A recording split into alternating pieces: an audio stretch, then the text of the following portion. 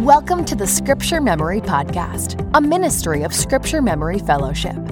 If you've ever felt like memorizing God's Word is an uphill battle, stay tuned. This podcast will help you make Bible memory a consistent and enjoyable part of your daily life. After all, knowing Scripture is the first step towards a fruitful, God-honoring life. So whether you're a new memorizer who needs some practical Bible memory tips, or a veteran memorizer who just needs some encouragement for their journey, stay tuned for today's episode of the Scripture Memory Podcast. Now, here are your hosts, Dakota Lynch and Randy Williamson. Hello, everyone, and welcome to this first ever episode of the Scripture Memory Podcast. We are so glad that you're joining us, and we're so glad to be here as we dive into this first episode with you. My name is Dakota Lynch. And I'm Randy Williamson. And I'm Laura Lynch.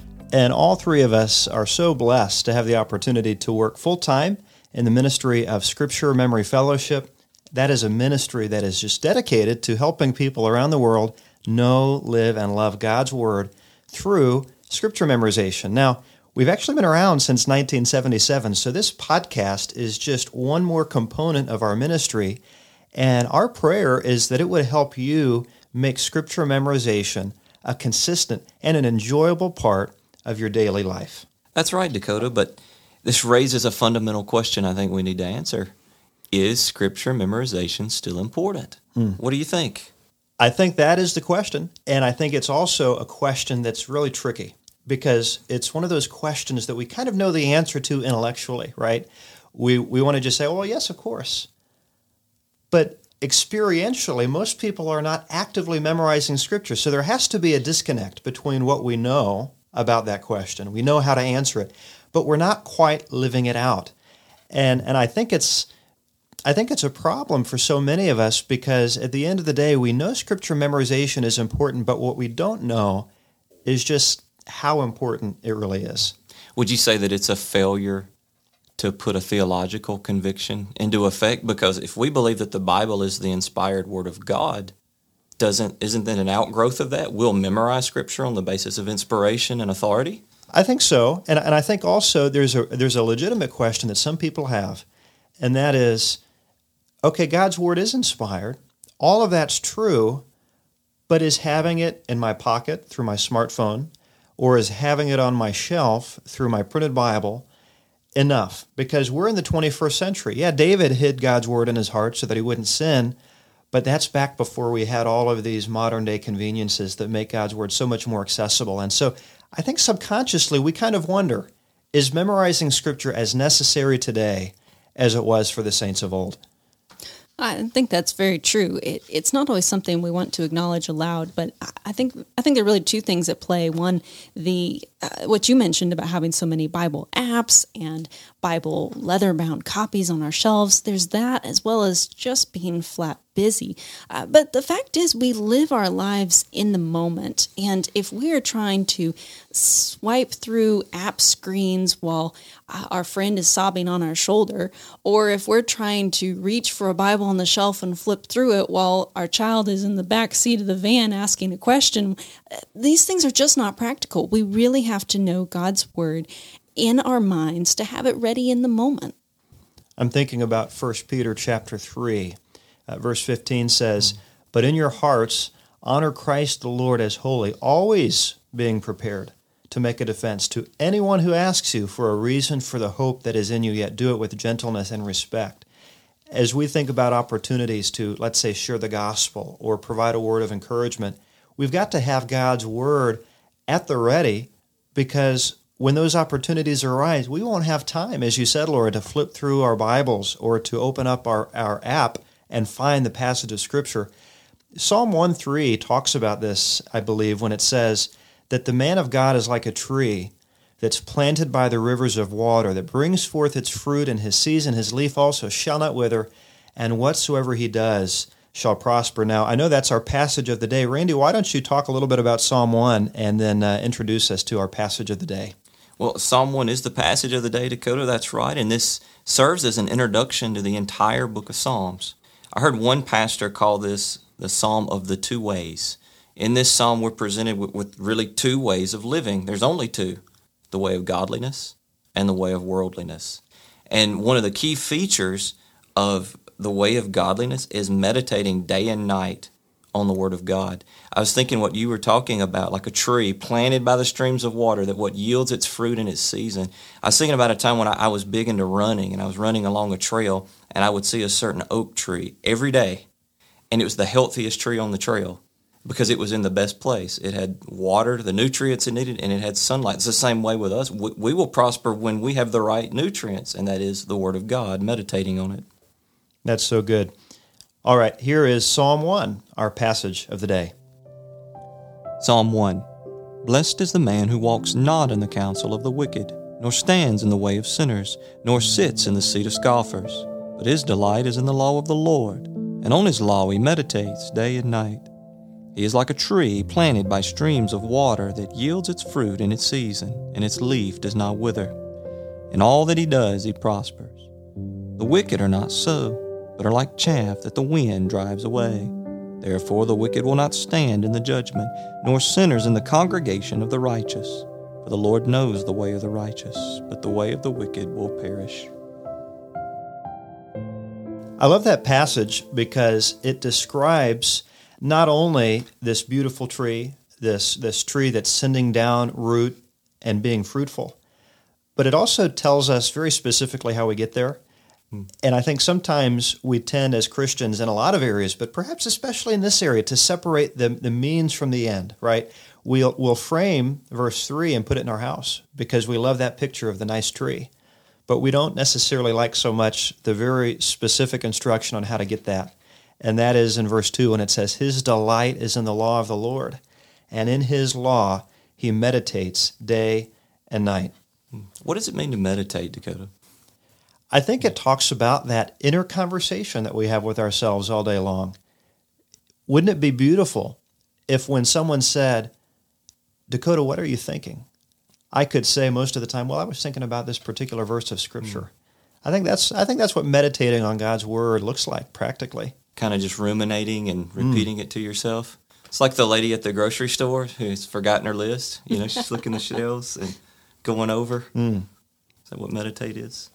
I want to share with you all and with our listeners some statistics that I came across that to me describe so vividly why Scripture memorization needs to be a renewed point of emphasis among Christians today. Some of these statistics were taken from 2020, and I'll just share a few with you. 55% of people today say they read their Bible less than 5 times a year. And 60% of people could not even recite 5 of the 10 Commandments. 11% of people have read the whole Bible, but the other 89% have never read the whole Bible. More than 50% of Americans, get this, believe Sodom and Gomorrah were husband and wife. Now, if that made you laugh, I know I laughed the first time I read it, just remember that is a tragedy more than it is a punchline. That reflects spiritual and biblical bankruptcy that is becoming more and more common in our day and age. Only 3% of teenagers read the Bible every day. And at least 12% of people believe Joan of Arc was Noah's wife. Less than half of adults can name all 4 Gospels. Now, at this point, you're saying, yeah, this world is in bad shape. Those people need to get their act together. But just consider this statistic. In 2020, 7 out of 10 Americans said, yes, I'm a Christian. So when we're talking about more than half of our culture not reading the Bible, professing believers are in that group. We're not talking about a problem that affects only the unsaved, but we're talking about a problem that is more and more descriptive of the church at large. And that's terribly consequential. If our access to God's Word, the ease of access on the internet, on our phones, on the shelf, if that negated the need to memorize it, then you'd think we would have one of the godliest cultures in history, right? But obviously the proof is in the pudding, and that's just not the case. I really love what it says in Deuteronomy 30:14. But the word is very near you. It is in your mouth and in your heart so that you can do it. I think these statistics should cause us to abandon this notion that Scripture memorization was for other people at another place at another time. It's for us. It's for today. That's right. So that's one side of the coin. What we get to avoid when we memorize Scripture, we get to avoid being in this statistic of biblical illiteracy. But Randy, share with us the other side of that coin, which is a little bit more positive. So what are some of the benefits that we enjoy as we memorize Scripture? If we were to talk about all the benefits that come from memorizing Scripture, we'd be here a lot longer than 20 minutes. We'd be here several hours. But let's talk about some of the main ones, some of the highlights. One is victory in spiritual warfare. When we are adopted into the family of God, it's a wonderful thing. We have the privileges of being a son or a daughter of God, but it also means that we acquire a very powerful enemy. We're told in Ephesians 6, verse 11, I think it is, that we do not wrestle against flesh and blood, but against the rulers, against the authorities, against the cosmic powers over this present darkness. There are these evil forces arrayed against us. They're real, they're strong, they're intelligent, and they're very diligent in attacking Christians. And we don't have the wherewithal to deal with it ourselves. It's for that reason Paul tells us you've got to be strong in the Lord and in the strength of his might. And he lists the whole armor of God, and one of the pieces that he gives, in fact, it's the only offensive piece, and it's the sword of the Spirit, which is the Word of God. The word that's rendered in English as word is the Greek word rhema, and the idea is a spoken word.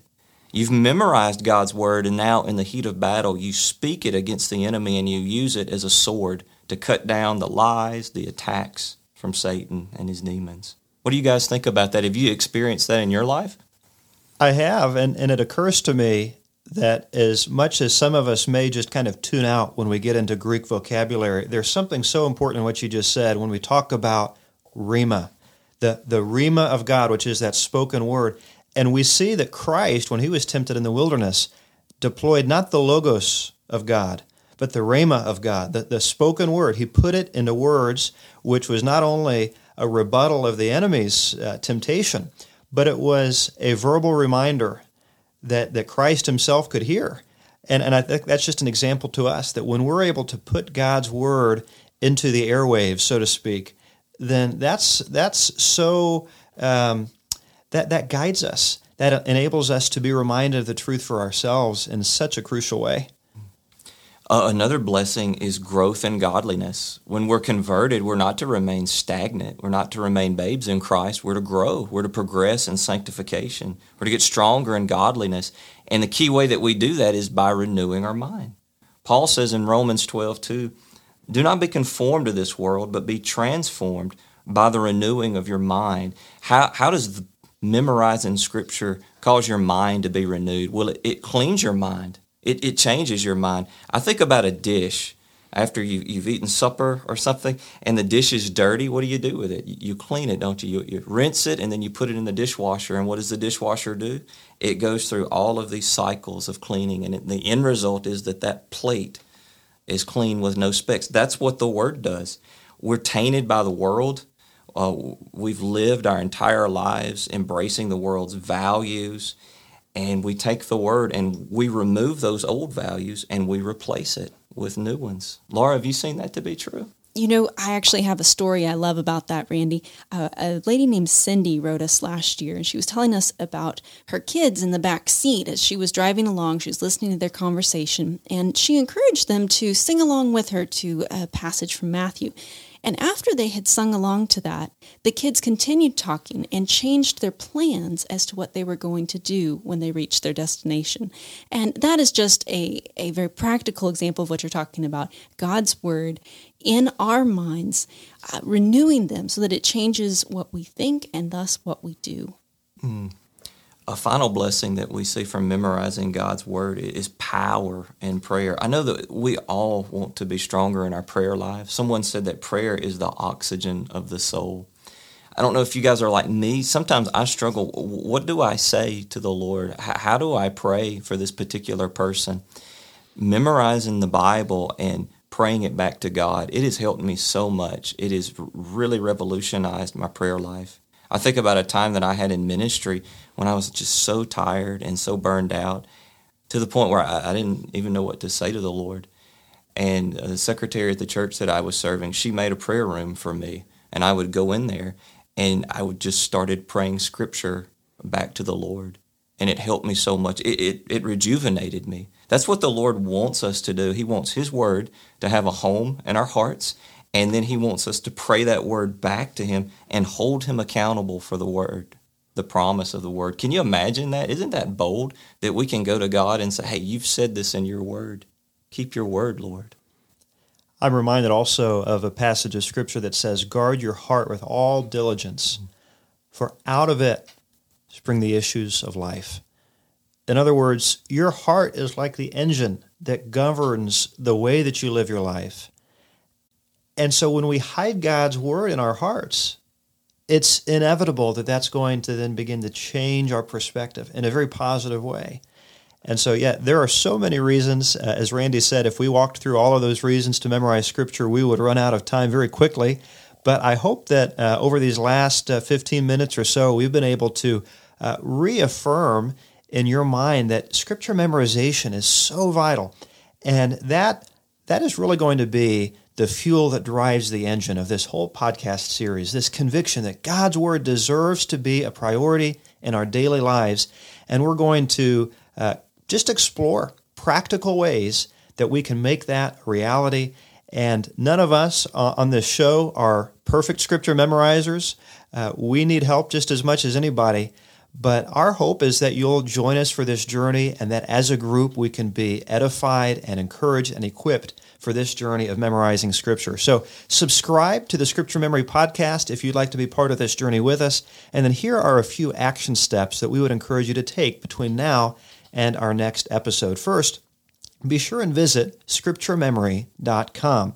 That's our ministry website, and when you go to that website, you're going to see all kinds of helpful tools that will help you make Scripture memorization a reality today. So scripturememory.com, and also check out our free app. It's called Verse Locker. If you search for that in your app store, you can download it. It's completely free. Nothing in that app requires any payment at all, and you're going to be able to memorize any verse in the Bible, and it's going to help make that a fun and interactive experience. And again, be sure to subscribe to our podcast, and we hope that you'll join us next time for another episode of the Scripture Memory Podcast. Thank you for joining us for today's episode of the Scripture Memory Podcast, a ministry of Scripture Memory Fellowship. At SMF, our mission is to help you know, live, and love God's Word. If you're ready to take the next step in your Scripture memory journey, visit us online at scripturememory.com or download Verse Locker, our free Bible memory app. As always, be blessed today as you take time to enjoy God's Word. And be sure to join us next time for another episode of the Scripture Memory Podcast.